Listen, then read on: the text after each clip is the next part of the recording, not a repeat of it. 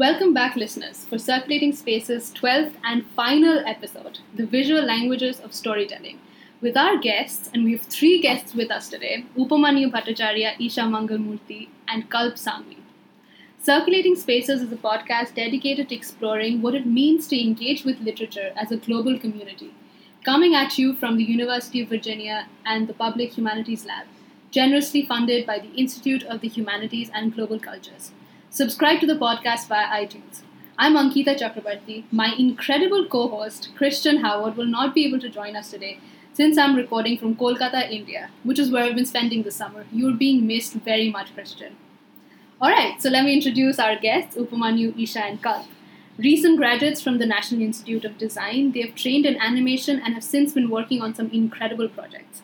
They've worked on animated short films for the Wildlife Trust of India, for feature films, web series, sitcoms, and a lot more. Welcome to the show. Hey, thank you. Thank you. Alright, so we're just gonna jump right in. Upamanyu and Kalp also, I think, you graduated from the National Institute of Design in 2014, right? In 15. 15, I was in 14. 14, and Isha in 2017. So not a very long time ago. And you guys have been wonderfully prolific since then. So tell us a little bit about your artistic trajectory so far and what got you interested in animation. Go. Go for it, Isha. So I joined NIT thinking I would do product design. So all my education till then had been completely directed towards that, taking electronics in 11th, 12th and like building a base to do product design because I was really interested in going for automobile design and things like that. And then the first year of college, we got to attend Chitrakatha, which is the college animation fest. And I got to meet so many people at that fest and just like getting exposed to this whole new side of animation, which you barely get to know about otherwise. All you're thinking about is Disney and, the mainstream stuff. So yeah, I think that really intrigued me and completely changed my trajectory. And that year I just decided to go for it because, I could just feel that pull from animation. Yeah, and that was it. Then I landed in animation. Mm-hmm. And what about you guys?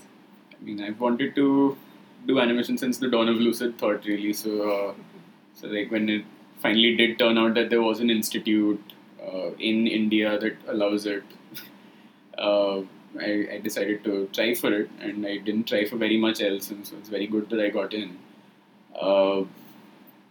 But even then, like in the first year, you're supposed to do general studies of design, drawing, design thinking, so on and so forth, which I may have rebelled against slightly, and I got a lot of shade from my faculty for that because all I wanted to do was animate really. It's like, let me at it. So yeah, there's no turning point in that for me. Like there's no moment. Like as long as I can remember, it's what I wanted to do. As long as I maybe as soon as I discovered that it's something that grown people get paid to do, I was like, yeah, that. I think Chitrakatha did that for me, Yeah. where I felt so confident about animation. Because till then, you're just always told that there's no future in this, or like, what is this weird industry? Why do you want to enter that? You're not going to earn anything, so go for something which will pay you well. Because everyone's always after your salary and after your what package are you getting? What package are you getting? Mm-hmm. I think. And here it's like, nope. Yeah, and like no one talks about this side of it. Mm-hmm. But yeah, we'll get into it. So for me, I would, like long back in school, I would wake up and I would be glued to the TV. And Cartoon Network was the first thing I would see, literally. So I would just see it then. And then eventually I started thinking about it, and then I tried to figure out how this is actually done. Mm-hmm. How do they do this? And then I realized they draw. And I like drawing. And then I would just think the sheer possibility of this medium is just so vast and insane that you could literally do anything. Mm-hmm. That just was very fascinating for me. And I picked up a bunch of things while I was in school, extracurricular wise, and then drawing was the only thing I stuck to by the end of it. So I was like, this is something I want to do. I can't do sciences or I can't sort of do accounts, but this is something I want to do. And then I think in my 9th or 10th grade, I heard about NID. And my uncle was visiting from Gujarat, so he told me about the place. And then I was like, whoa, this exists. And it was quite late I found about this. And then, unfortunately, the first time I applied, I did not get through. So I went to another college for a year. And then I was actually getting quite comfortable there. But I gave it another try. And fortunately, it worked out. And I was really happy that I got through. And looking at all the people there and the exposure I got in the first year, and again, the festival that Isha just said, Chitragatha, it was insane the amount of people from all over the world, the work they're doing, and the different varieties of work coming out, and the people I met and spoke to, that just inspired me to just literally do it, go for it. So I think that was it, yeah. So I really wanted to draw, and then once you start looking at something you've done and then you put it together, and then even if it takes days to just do 1 second of animation, but once you look at it, you feel happy and it feels amazing by the end of it. So yeah, that was it. Okay, so who would you say are your inspirations? Are there any specific artistic traditions that you draw upon in your work, or like people you really try to emulate in your work, or you really look up to? I think at this point, it's more like everything. You're always, especially with social media and the internet, you're always surrounded by so much content that everything you're looking at or interacting with inspires. At least for me personally, it inspires me in some or the other way. Like I'll watch something today and I'll be like, oh my god, that looks beautiful, I need to make something like that. And then I'll see something else tomorrow and it'll be like, that's crazy too, I need to make something like that. And it sort of all just like comes together with your own style, and you can see that in the work that you create. But a lot of influence is just around us. Also, growing up folk art, like learning Indian folk art was a major part of my growing up. Like Pattachitra or Varli painting and Madhubani, all these played a big role. So the way I used to draw was heavily inspired by that growing up, along with weird combinations of inspiration from Disney again, or manga for that matter. Like just everything that was around. And I think it shows that everything just like comes together, and with your own practice you build your own style. Yeah, and animation really gives you that freedom, right? Like to literally do like what you want, whatever exactly, you want, right? Yeah. And what about you guys? For me, my earliest influences were Warner Brothers, Looney Tunes, Hanna-Barbera shows, and then Disney. And then I was just fascinated how everything was so smooth and amazing and clean.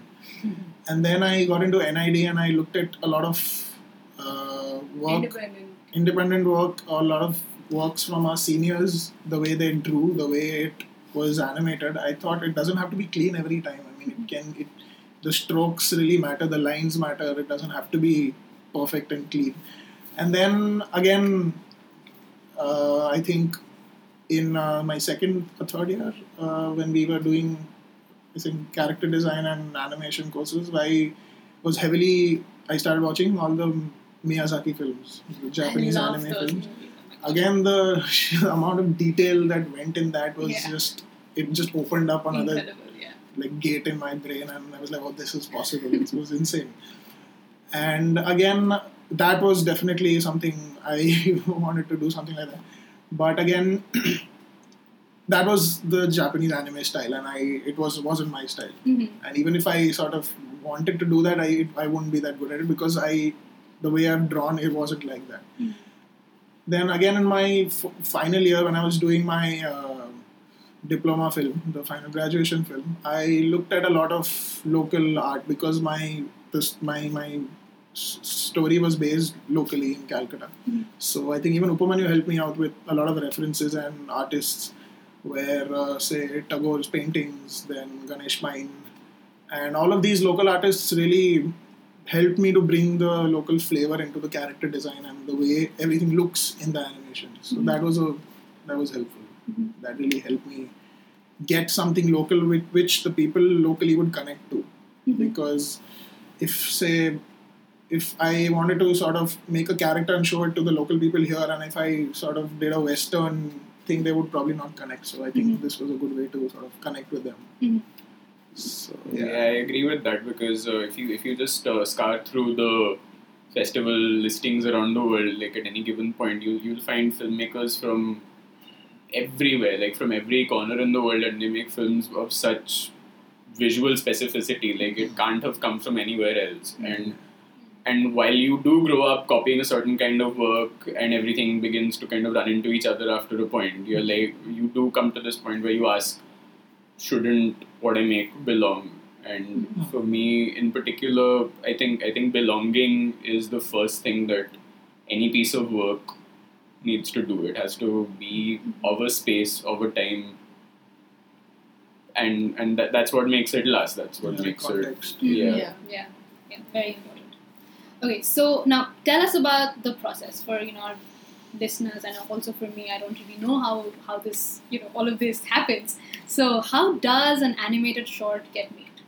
Just very briefly. I think you should start with what the doctor told you that day. Oh, right. Yeah. And then we can actually get into it. Yeah, I guess this thing. The hospital director. Yeah. So I was explaining. So my mom is a doctor. I was explaining what I do very casually to the hospital director, who was like a cancer doctor, many years, and I suspect that's all he like truly understands, and he understands it very well.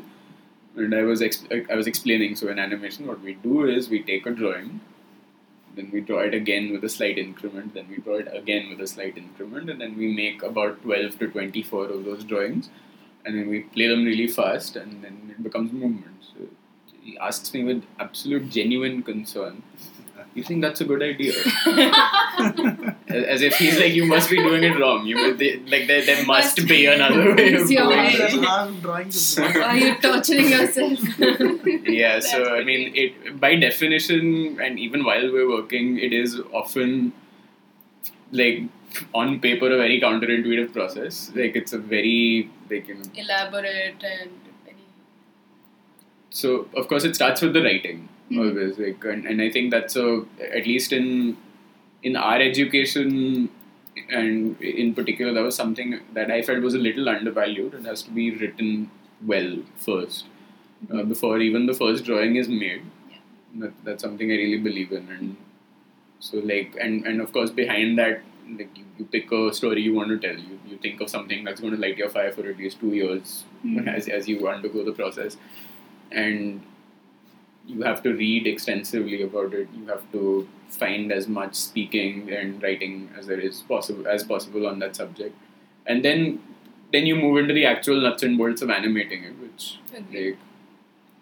then come the 3 steps. There's pre-production, production, and post-production. So once you have your script in place, you turn it into a storyboard or a rough planning, basically, of how the whole film is going to flow, and time it according to the sound or whatever dialogues you have, and see how much time it's taking, what's the duration coming to, and everything.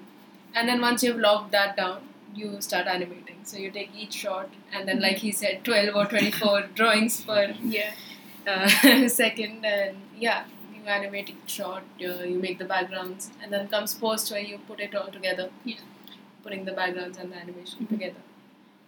And that's pretty much it. The way I like to think of it is just like, and this is something that helps other people understand the why we do things like this, is that we're allowed to, as animators, we're allowed to get interested in anything, and just as someone who's studying a subject gets to turn it into a thesis or turn it into a dissertation or something like that, we get to put our feelings and opinions and our research and everything together and turn it into a film. And then we can move on to one thing. Like it can be conflict on day 1, human stories in year 2. You can move on to pure science fiction and really explore. Yeah, I feel like our discipline is so vast that we literally get to do everything. In the sense, say we want to make a film on like a scientific fiction, sci-fi. So we would probably talk to a physicist or anyone to do with that discipline. and you get to know so much about that you don't know. Then the next day you get to talk to, if you want to make a film about, say, like tigers that we've been doing, we literally researched into that, go to a zoo and draw a tiger, talk to conservationists, talk to vets, talk to people who are sort of forest rangers who go out and do it. So I think every film has a separate topic and we get to literally know about everything, which is amazing. I feel it's not limiting at all. It's so vast. It's literally everything under the...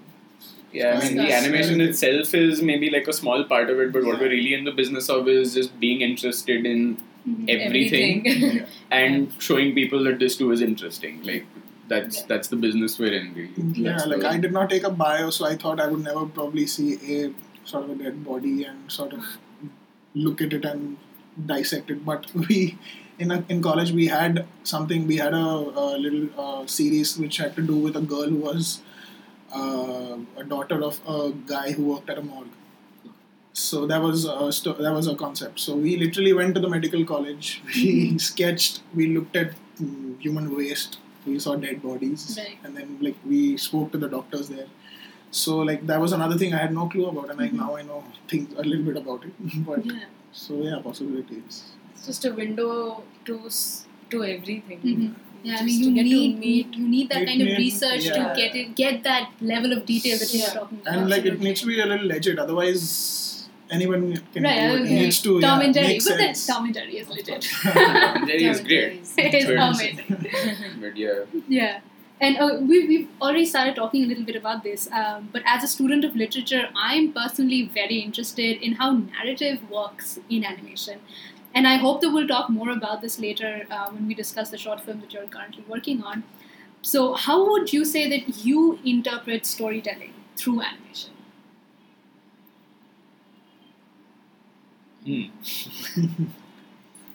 It's not every day you're asked to like... Put that in words. Yeah, that's what like, you kind of just do it on a daily basis, but... No, I mean, you were talking about this, that, you know, the writing has to happen first, and then you have a story. Correct, Yeah, but how does that happen, really? So I think for Wade, especially, I'll get into specifics for this film that we're doing, Wade. Both of us actually, this one morning, we looked at an article on Telegraph, on the newspaper, about the Goramara village, the island, which is drowning, and people, like families and families have been displaced and they have to leave. So that was the starting point for us. That climate change is real and it's started. It's affecting families. It's affecting hundreds of people. Now, on a day-to-day basis, that article is just information to anyone else who reads it. But again, our job there is it has to start from an extremely strong feeling. Yeah. So what now? Is it fear? Is it love? Is it anger? Amusement? Is it anger towards something? So it has to. Feeling is. It has to be born in extreme feeling, and again, extreme feeling, because if you remember how counterintuitive this process is, you're going to give your health and your sanity and your life in general to that particular feeling. So it better be strong. It can't be a non-committal. I guess this is an okay idea. Like it's something you have to really. Believe it. And again, that's what makes it so authorial. That like you can only make good films about the things that you really believe in and really feel, and that's again a function of who you are and where you're from. So I guess if people tap into that first. Like people get annoyed when you're told make what you know, but like as in that's I think that's just a starting point. Like make what you know in terms of like you can eventually know anything if you're interested enough. So yeah, agree. Like personally, I am more driven towards telling non-fictional stories through my work, using animation as a tool to tell real life stories, which often cannot be documented through cameras, through photography. So the film I am currently working on is about humanitarians. So doctors who go to war zones and work with people there, and then once their job is done, they leave and go to some other place and do the same thing over and over and over again. So just like each project would be 3 to 6 months, and then they're in a whole new place and doing the same thing again with complete strangers. And this was something that moved me personally a lot, because the year when I started making the film, around 2 years back when the situation in Syria was extremely severe, which it still is, but at that time, and a lot of it was in the news, and there were just like stories every day, day after day, and I couldn't think about anything else, and I wanted to talk about that. And yeah, this was how I saw it, talking about or like talking to people who are trying to make a difference there, or who are actually going to the site and seeing what the whole situation is like. So I got in touch with Doctors Without Borders, and I went and I spoke to the doctors who have actually been there, and I'm trying to tell their story through my film. So I think, like he said, it's something that really moves you, and then that's the starting point, and then you start writing, and then fleshing it out, and eventually something comes out. There's the your rest of baby. the story, however you choose to structure it, you can be linear or you can be non-linear about it. But just as literature, it just has to first serve as a vessel for that initial emotion, and you have to be fully cognizant of what you want it to do to the people who will process it later. So and then you have your tools like film language and graphic language and all of that, which are known to help that achieve that end. But as the author of the work is concerned, you have to first be in full cognizance of the feeling, and that's something I feel personally is a little underspoken in terms of in fields like animation and cinema, which can get so technical. Even writing, for that matter, you can get caught up in the technicalities of writing. Yeah. No, I love that. The feeling really is what gets the process going. Okay, so let's talk about the status of animation in India. I'm a huge fan of animated movies, but I've watched very few Indian animation films. So what, according to you, are the challenges facing animation projects in India? How easy or difficult has it been to work in animation in this country? I think the way animation industry grew in India is very different from a lot of first world countries, say America or any country in Europe. Over here, all the focus when animation came to India was on getting the job done. Just work would come in, would be outsourced to India for getting things done for lower prices, and people would just sit day and night coloring and lighting and finishing frames and sending it back. So a lot of studios, which I think initially came up, would get into that kind of work. There were very few filmmakers who would actually go and make short films or Indian content for that matter, which I think is now changing slowly with again coming back to internet and social media and just these platforms that we have now make it so much easier to put your work out. And I think that is changing the whole scene a lot, where a lot more people are feeling more confident about making their own content, making original stuff, feeling confident about making something that's Indian and not something that's copied from American stuff or from Japanese stuff for that matter. So I think it's a good time to be an animator here. That's wonderful to hear. I feel this right now is the time to literally be here because it's exploding. I mean, while after my final year in college, I was figuring out what to do. When I spoke to a lot of people, faculty, seniors, students, batchmates, and then I finally came to a conclusion where you can either get onto a corporate, get a decent package and work, and then just be unsatisfied with the work that there is, or go to a studio in Bombay who will not pay you and you will literally not be able to live. It's just insane. But the third option was create opportunity yourself. And basically, I think our collective, there are hundreds of other artists and collective who are making original content. And right now, the streaming media is just exploding, and there's so many places to put your stuff out there. That's really helping. And there's so much happening now that I think opportunity-wise, India is like a gold mine, and there's so much happening. So I think right now awareness has been slowly going up. People know what animation is. It's just not cartoon. It's a filmmaking medium for adults and children and everyone. Mhm. So I think right now is it's an amazing time to be here. Mhm. Yeah, it's So much is happening.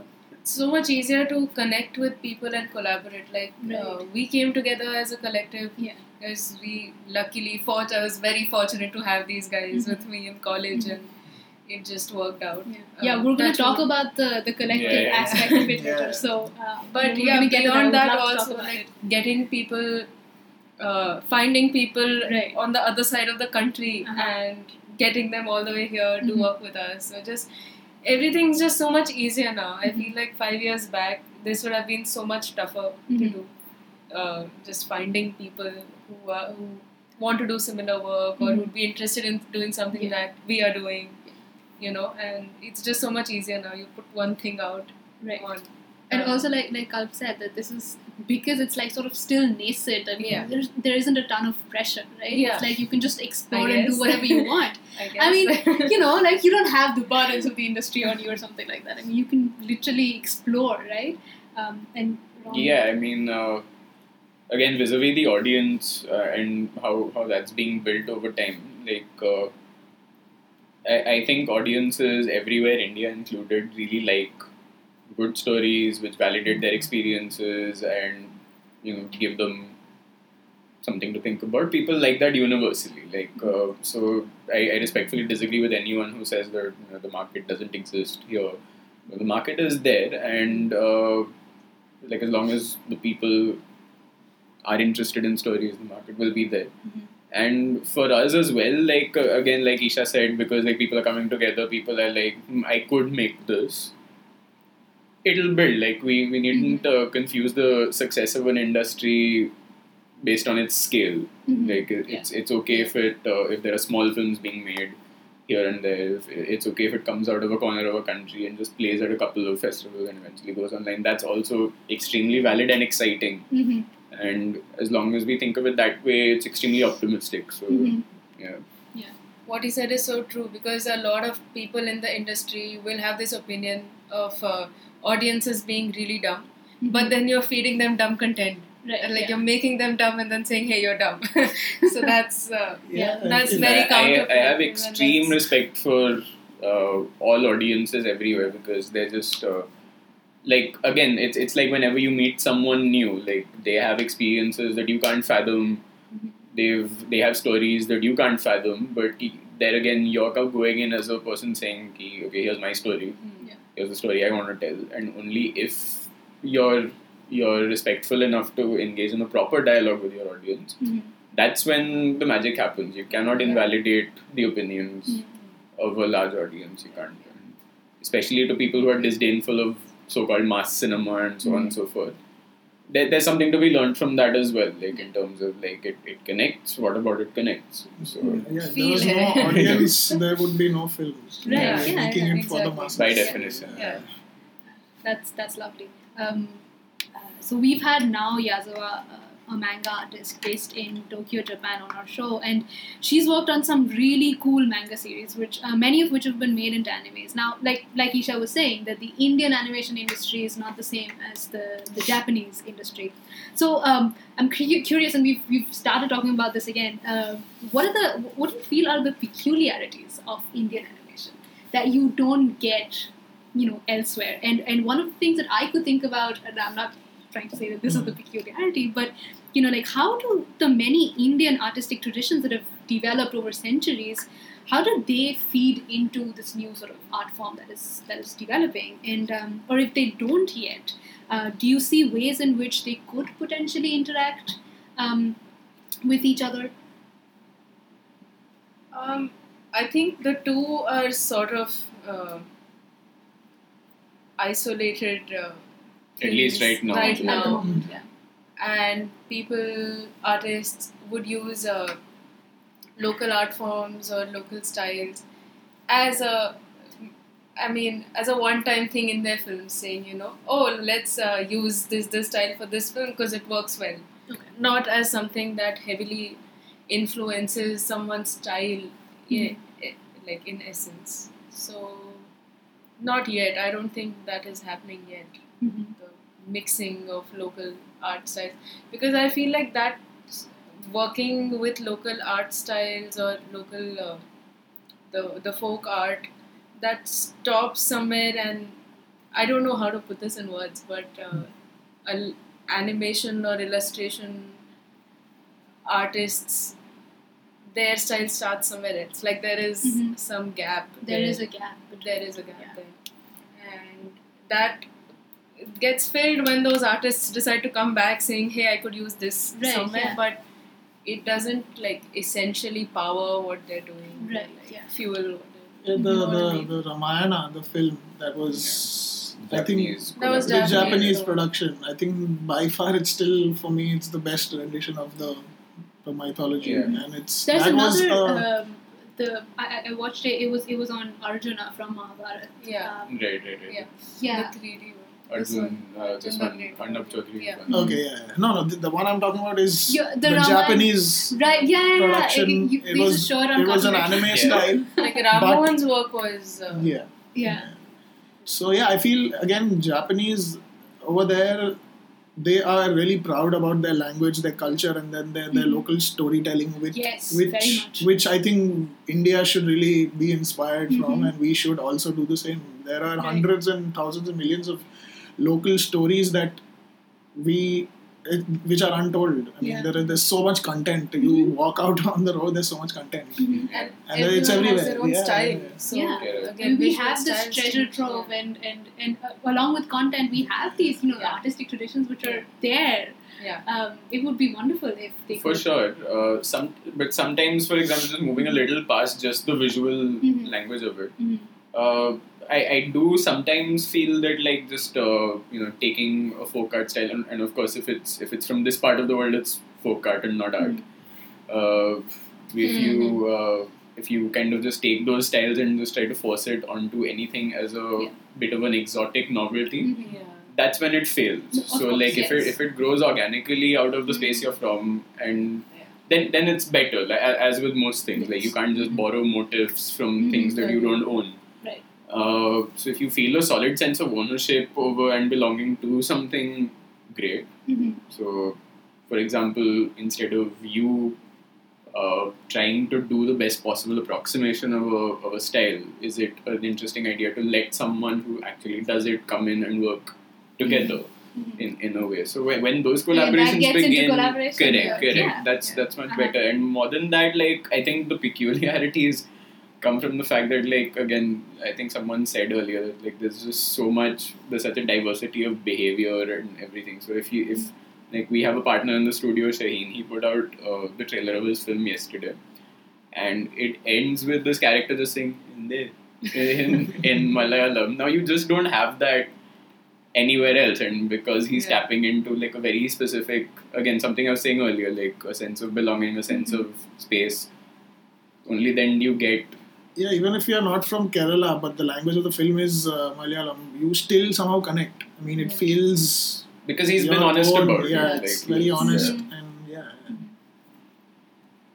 Wonderful.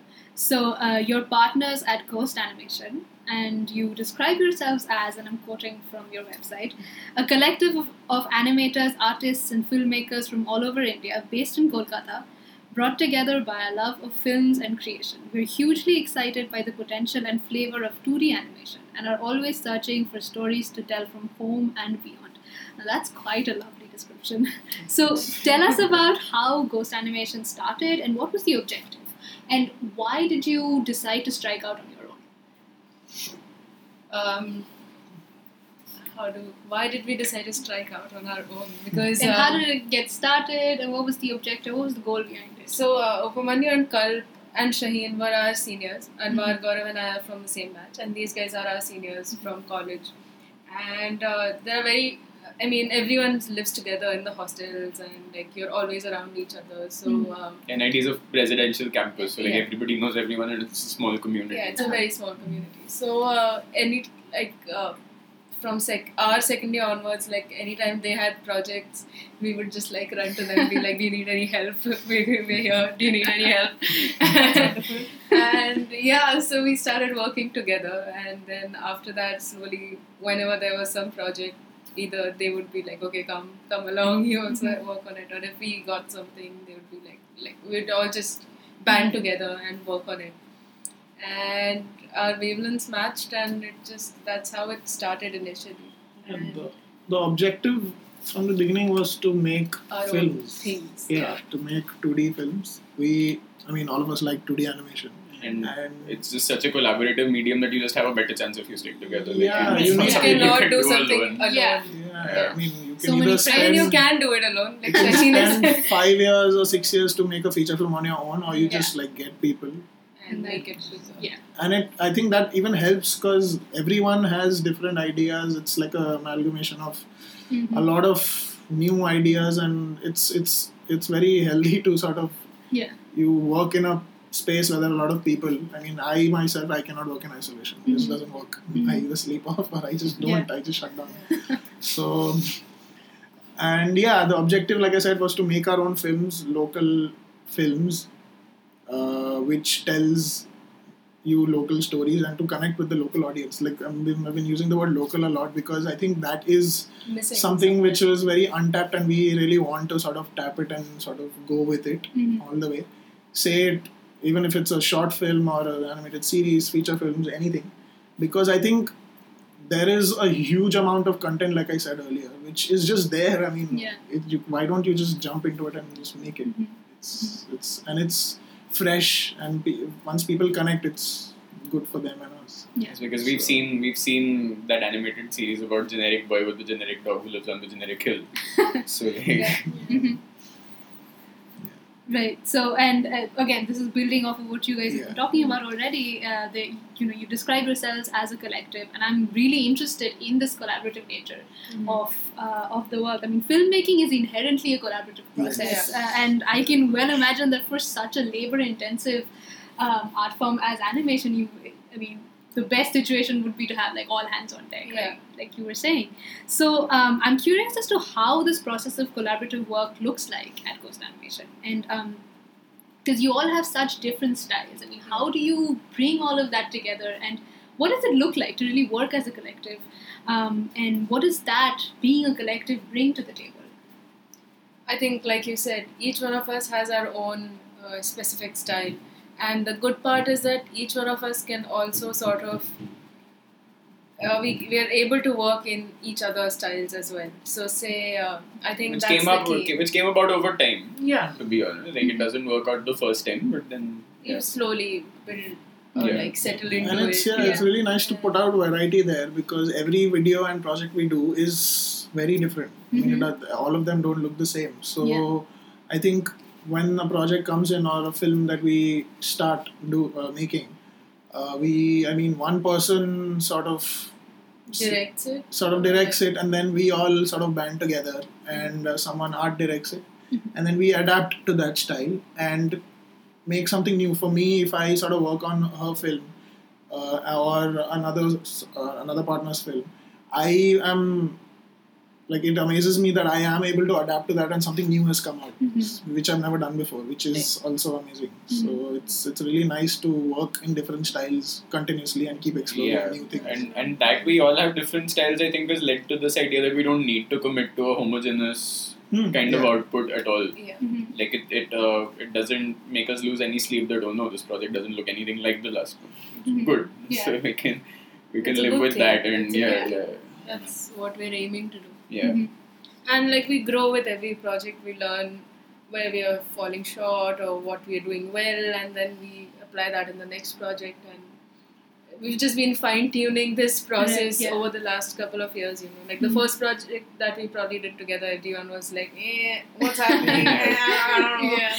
But then by now, it's pretty And straightforward. for me personally, I mean, it's being in a room with 5 other extremely inspirational creators. So like that kind of just makes you up your game Yeah. in Yeah. a way, and it's by itself. So it's, For sure.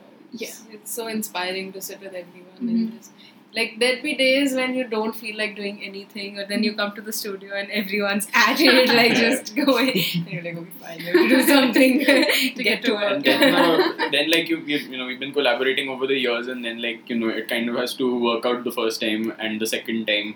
and the third time, and then you decide, okay, maybe we can do something bigger together, and you kind of just build on this mutual comfort and trust in order to take on something, and then you decide to start owning things as well. Like let's say a space, let's say space is important. Like when you actually take that first office, and then you're like, okay, we all feel like we own something in terms of and once you do that, I think your work instantly goes to another level, because like you all feel like you're a part of something and not just like a ragtag pirate ship situation. Building something together. So Right. So you guys have talked about animated shorts as being produced in a range of visual languages. Now, I'm really curious about this phrase, visual languages. What does that mean? Just different. I think the only example I can think of is comparing two films that you're making. We're making like 4 films at the moment in the studio, and comparing each one's visual style. It's drastically different from each other. Like Wade is so intricate and so labor intensive, and like every single hair strand is being drawn. And then on the other hand, there's my film, which I'm painting on paper in ink. Every frame is being hand painted, and there's a lot of texture, and it's not as realistic. It's more expressive, and so I'm sticking to my traditional tools. And then there's Shaheen's film, which is being done entirely using open source softwares, and he's using very rough and broken and very free lines, and it's you'd have to see for me to explain this. I think that was I really think everyone's interesting. film reflects their own personality Honestly, in a way, right, because it's like Shaheen's film is so him, her film is so hers, and it's you get that difference. But to generalize it to a broader as to why the term language would be used, like language in general would just be a code where you use different components and variables to signify something. Right. Yeah. So similarly for us, variables include the quality of the line, the tool used to make the lines, the colors. Is it black and white? Is it not black? Is it full color? Does it have a few colors? Does it have more colors? And now each of these variables and each of these scales can put it on a different spectrum of meaning. In terms, just like certain words can, even if they mean the same thing. Right. Yeah. But your choice of using that particular word instead of another word can alter meaning and therefore alter reaction to it. Right. That's what we try to do. Like we try to you combine different proportions in your character. For example, can make your audience feel a certain way about your character. That's why I think the correlation to language is used, like the analogy with language is used in that, because it's something you can compose as effectively as you can a sentence. Right. So, animation is our language. Yeah. The grammar stays the same, but how we use it and how we compose. Also, I'm sure like the content kind of influences the language, and then the language Definitely. For sure. Certainly. As with all Yeah. literature. Wade, Always. if you look at Wade, we have been making that in a very like a 4:3 ratio, which used to be done. Now it's all widescreen, and It's a boxy kind of... to sort of give the audience a very claustrophobic feel, and like because you don't have basically edges it's- to the frame. So like everything is It's contained very in the tight, middle of your screen. and And it's Okay. tight. just basically to make the audience uncomfortable, because Right. that's what climate change is about. It's really uncomfortable, and if it happens, it's horrific. So every idea can be condensed into abstracts like this. Like Yeah. it can reflect in, for example, line quality, or if you start talking about film language, it can reflect in the length of your edit. It can reflect in The pacing, everything. Pacing, Exactly, yeah. No, that was wonderfully explained. Okay, so I'm really eager now to talk about 2 projects in particular. Kinara, which was commissioned by the Wildlife Trust of India, and Wade, Kalp, you've already spoken quite a bit about it, a short film on climate change and its consequences, which is currently a work in progress. So let's talk about Kinara first. Tell us briefly about the film and the idea behind it. I'm curious because it was a commissioned work. Yeah. So tell us about it. Yeah, so I think the Wildlife Trust of India got in touch with us after we put out the first trailer of Wade, and I think there's so much animation to do with tigers. I think that's one of the reasons they were like, okay, these guys animate tigers, so why not get in touch with them? And Tiger people. yeah, the tiger people. Like, I think this is like my third or fourth project with Tiger. It's so Yeah. So I think Yeah, when they third got counting in, Rajput, yeah, yeah. yeah, yeah. I Oh, think when yeah. they got in touch with us about this, we were really excited about this because this is something we have always wanted to do. Mhm. And they sort of came to Calcutta, and we had a little meeting with them, and they explained to us the conflict that has been going on in the Tadoba Tiger Reserve, and we were on board instantly. I mean, it was really exciting, and it was like I've said, we want to make content for the local people. So this film was initially it was meant for the villagers that live around and in the Tadoba Tiger Reserve. Oh, It that's was so meant for interesting to them. know. So basically, So you had them as the audience. yes, in yes, mind. yes, yes. So unfortunately, we weren't able to travel there, but the people who we sort of were in touch with, they sent us a lot of footage, a lot of recordings, a lot of images. A lot of personal testimonies Yeah, from yeah. there, because From the again, like when you villagers. have people interacting with wildlife, especially when they have stakes in the forest directly, Mhm. like as opposed to, let's say, we have the comfort of saying, you know, you should be nice to animals and so on and so forth. Yeah, But in that uncomfortable area where animals and their actions start getting in the way of your livelihood, so it's important to understand that from a non-judgmental perspective. Like you have to put yourself there and be like, if I were in that position, maybe I would hate tigers too. Mhm. And it is uncomfortable. People will call it wrong, immoral, so on and so forth. But I think you can only make a good film, effective film on the subject if you like drop that idea for a second. And again, like, so the testimonies that they sent from Yeah. the forest over there as to, okay, no, this is what they do, this is what we try to do, this is what the tigers do. We have to do this because otherwise the tigers will do this. Right. Like, so it's a very, that's the reality they live with, and you have to respect it again. Mhm. Mhm.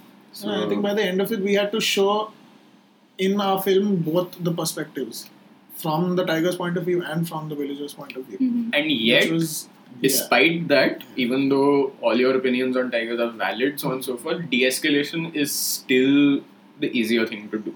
Right. Is the respectful kind of point you're trying to put out there, Mhm. instead of saying no, wrong, bad, Yeah. like that kind of a thing. That's a very I think a lot of content aimed at like changing behavior kind of takes that kind of a vein, which is you never listen when you're told like that. So, Right. Yeah. yes. So Okay, so now Kinara, if my translation is correct, means the edge, right? Yeah. The edge or the border. And I feel that with Wade, you now we're moving into the next film that you're currently working on. You're really diving deep into exploring that critical edge where we're living at the present. And I'm very excited about this film. So tell us again about the film briefly and what was the inspiration. You told us already about like the starting point. the how it all starting began. point. Yeah. Just tell us a little bit more. I think for me personally, at least, I am intensely afraid of the fact that I will have to witness the fallout of climate change in my lifetime. Oh yeah, for sure. Intensely afraid, and again, where I live, like, I think is going to be ground zero of where it starts Mhm. happening. So a lot of things around me has that it kind of has that air of so sad, this is not going to be there anymore. So, Right, like, yeah. and like I would do anything in my capacity to make people share in that fear, and that's why again we've structured Wade kind of sort of using the tropes of a horror film, like, except like instead of ghosts and monsters, there's tigers and climate change. So Mhm. so like to hopefully put the audience in that space. Mhm. So just a very, very real representation of what will happen and what might happen. I think it will happen because it's evident things are going to, they just, Dogs. yeah. And we feel instead of sort of huge tsunamis and earthquakes, this is something very real which will slowly creep into our Right, houses. it's It's and very we will insidious, Yeah, we will right? not It's re- very even insidious realize. and it's Yeah. very unglamorous. Right. Yeah, It it will will be- just happen. It'll start It's as happening. minor irritants and Right, then it'll yeah. become a big irritant, and then it'll just like Take over. yeah, I mean, and the kind of, for example, the level of flooding we've shown in the film is just waist deep. Right. So tell us a little bit about the plot of Wade. So Wade is set in Kolkata a few years hence, and you're following a group of people who have either been left behind or have chosen to stay behind in this waist-deep, flooded city, and the water is filthy. It's decades of garbage Stagnant. and everything. It's Water. stagnant water. It's horrible. But in the midst of that, these people are just trying to kind of scavenge, make do, Survive, yeah. look for things. People have left behind a lot of stuff, so they're managing to more or less survive.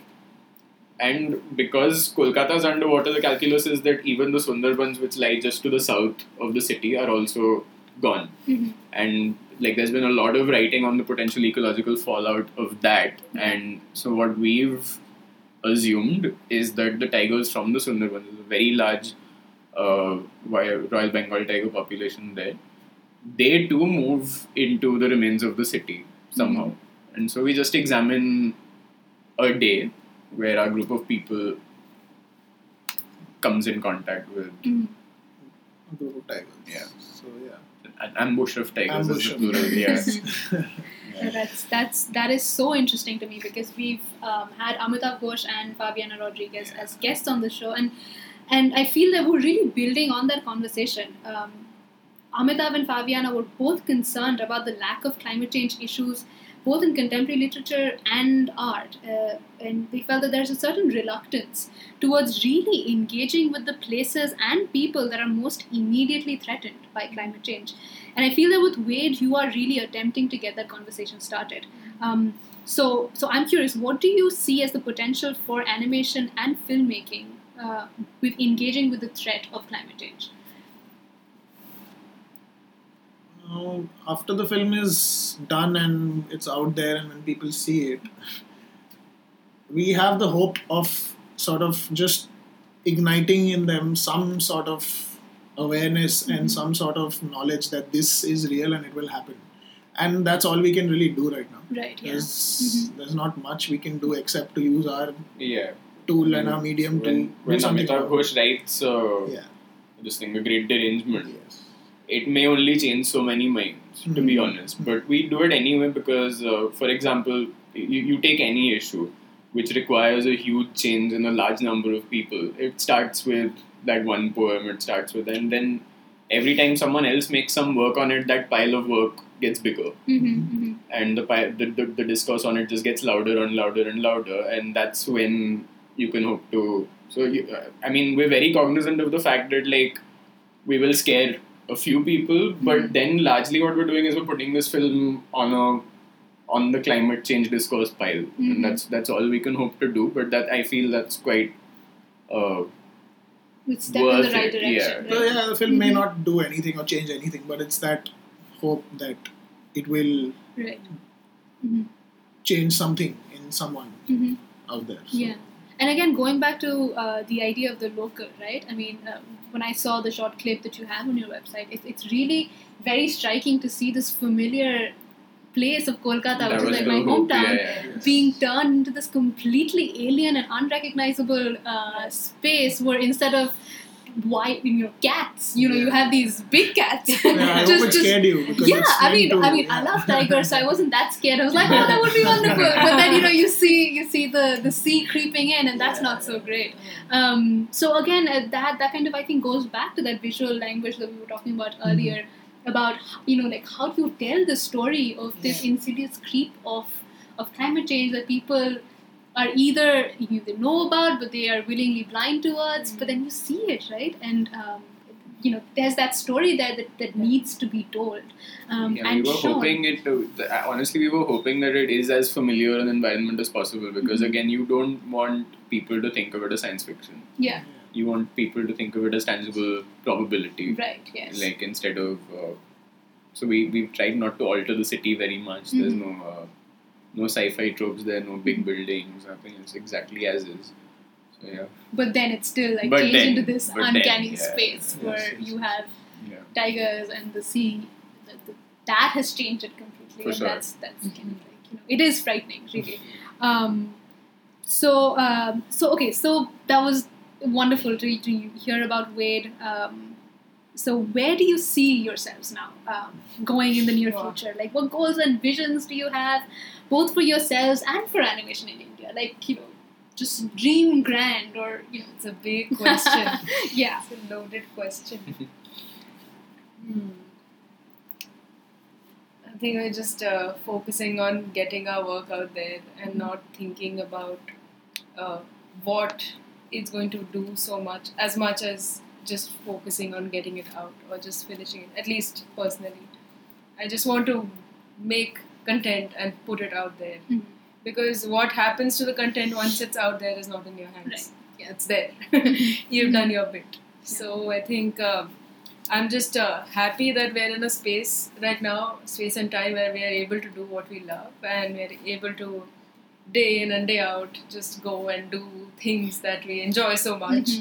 And yeah, I hope 5 years down the line I'm going to keep doing something that I love, and this continues and grows. I don't think I can hope for anything more than that, because that's not in my hands. Right, yeah. But yeah. Yeah, I just hope people are more open to this medium, and they are sort of welcome this not as a cartoon, but a film like any other film. May it be a short format or a feature film. And eventually, specifically in India, I mean, people sort of just, open up and, I don't want to use the word fund, but like fund and sort of become patrons and like at least know, because it's happening. Yeah, it's happening in other countries, and the government really helps. Right. So everywhere, Yeah. And I am just hoping honest films that we are trying to make helps with that eventually. Agreed. So it just opens up everything, and more people can do it easily. Right. Yeah. Yeah, the same. I think when you start small, as we have, like where you make your little films out of a little space, at least more people who would like to do the same thing can think, okay, this is not so bad, and it doesn't have to be, the full floor office, and it doesn't have to be a hugely funded. It can start small, but then what you have is the more people that end up doing it, making their own little clusters of people they're comfortable with, making their own little 1 minute long film, is that you have more stories being told, and that's always a good thing. So, yes, sure, on a personal level, I would like to.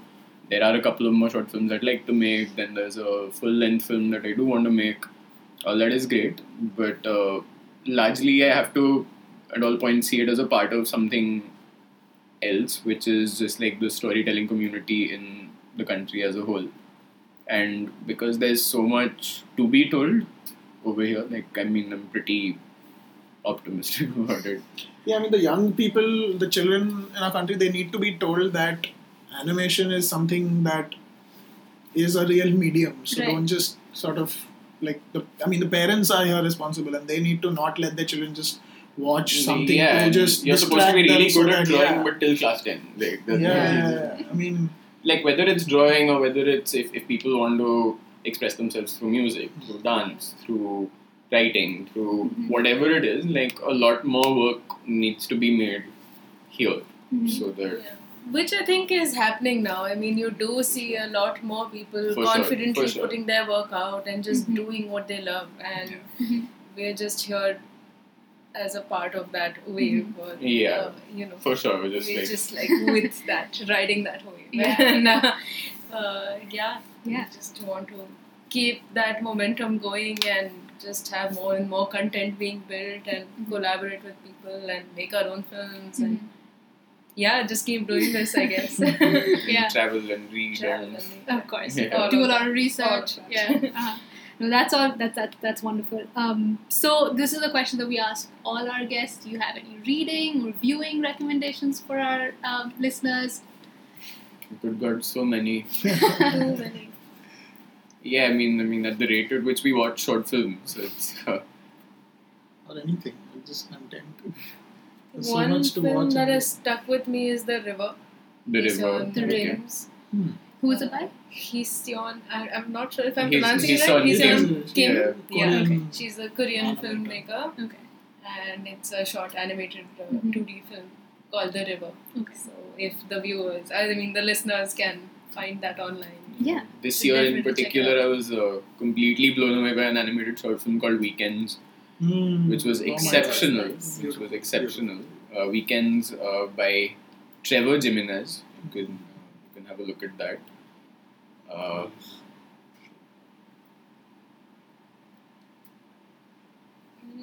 Short films are There are it's too many, Yeah, and that's it's the just, problem. It's a few too many. Maybe let's just have like You a couple put them more. like as links underneath. Maybe like Yeah. we can like give you a full list of links if you like. But, Yeah, we could I mean, the definitely whole, include that. yeah, I mean, this, when we started the collective, we used to look at this, we were inspired heavily by this late night work club, which Oh, is yeah. which is a collective in London where they sort of work by the day and sort of make their films by the night. So these animators and filmmakers collaborate remotely. They're not all in the same place. And out of that, the first series, the first anthology of film was Ghost Stories. So I think the one that stuck to me was Bit on the Phantom Limb, yeah, by Alex Grigg. Okay. That was a really nice short film called Phantom Limb that I still watch it again and again. Okay. I'm gonna watch all of those. I mean, there are Sounds some of very, these very contemporary studios like Golden Wolf and The Line, and who keep putting out insane work. And I think just looking at what they're And doing. there are independent creators, for example, like Dahi Jeong from Korea. She made a very good film the year, I think 2014, called Man on the Chair. So she tends to go for a more abstract kind of a mode of storytelling. There's a filmmaker I've worked with a couple of times. She's working on her feature film currently, Isabel Herguera. Yeah. She has exceptional short films which are animated with ink and bleach, so completely different approach, including Amar, Black Box, films like that, which you can find on her Vimeo. And I'm going to end my list with my favorite animated short film of all time, The Cat Came Back. The Cat Came Back and The Big Snit. I think both of them are National Film Board Canada products.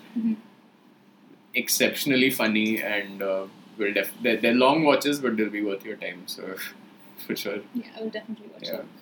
Yeah. Thank you so much for joining us. It's been absolutely wonderful having you guys on the show. Likewise.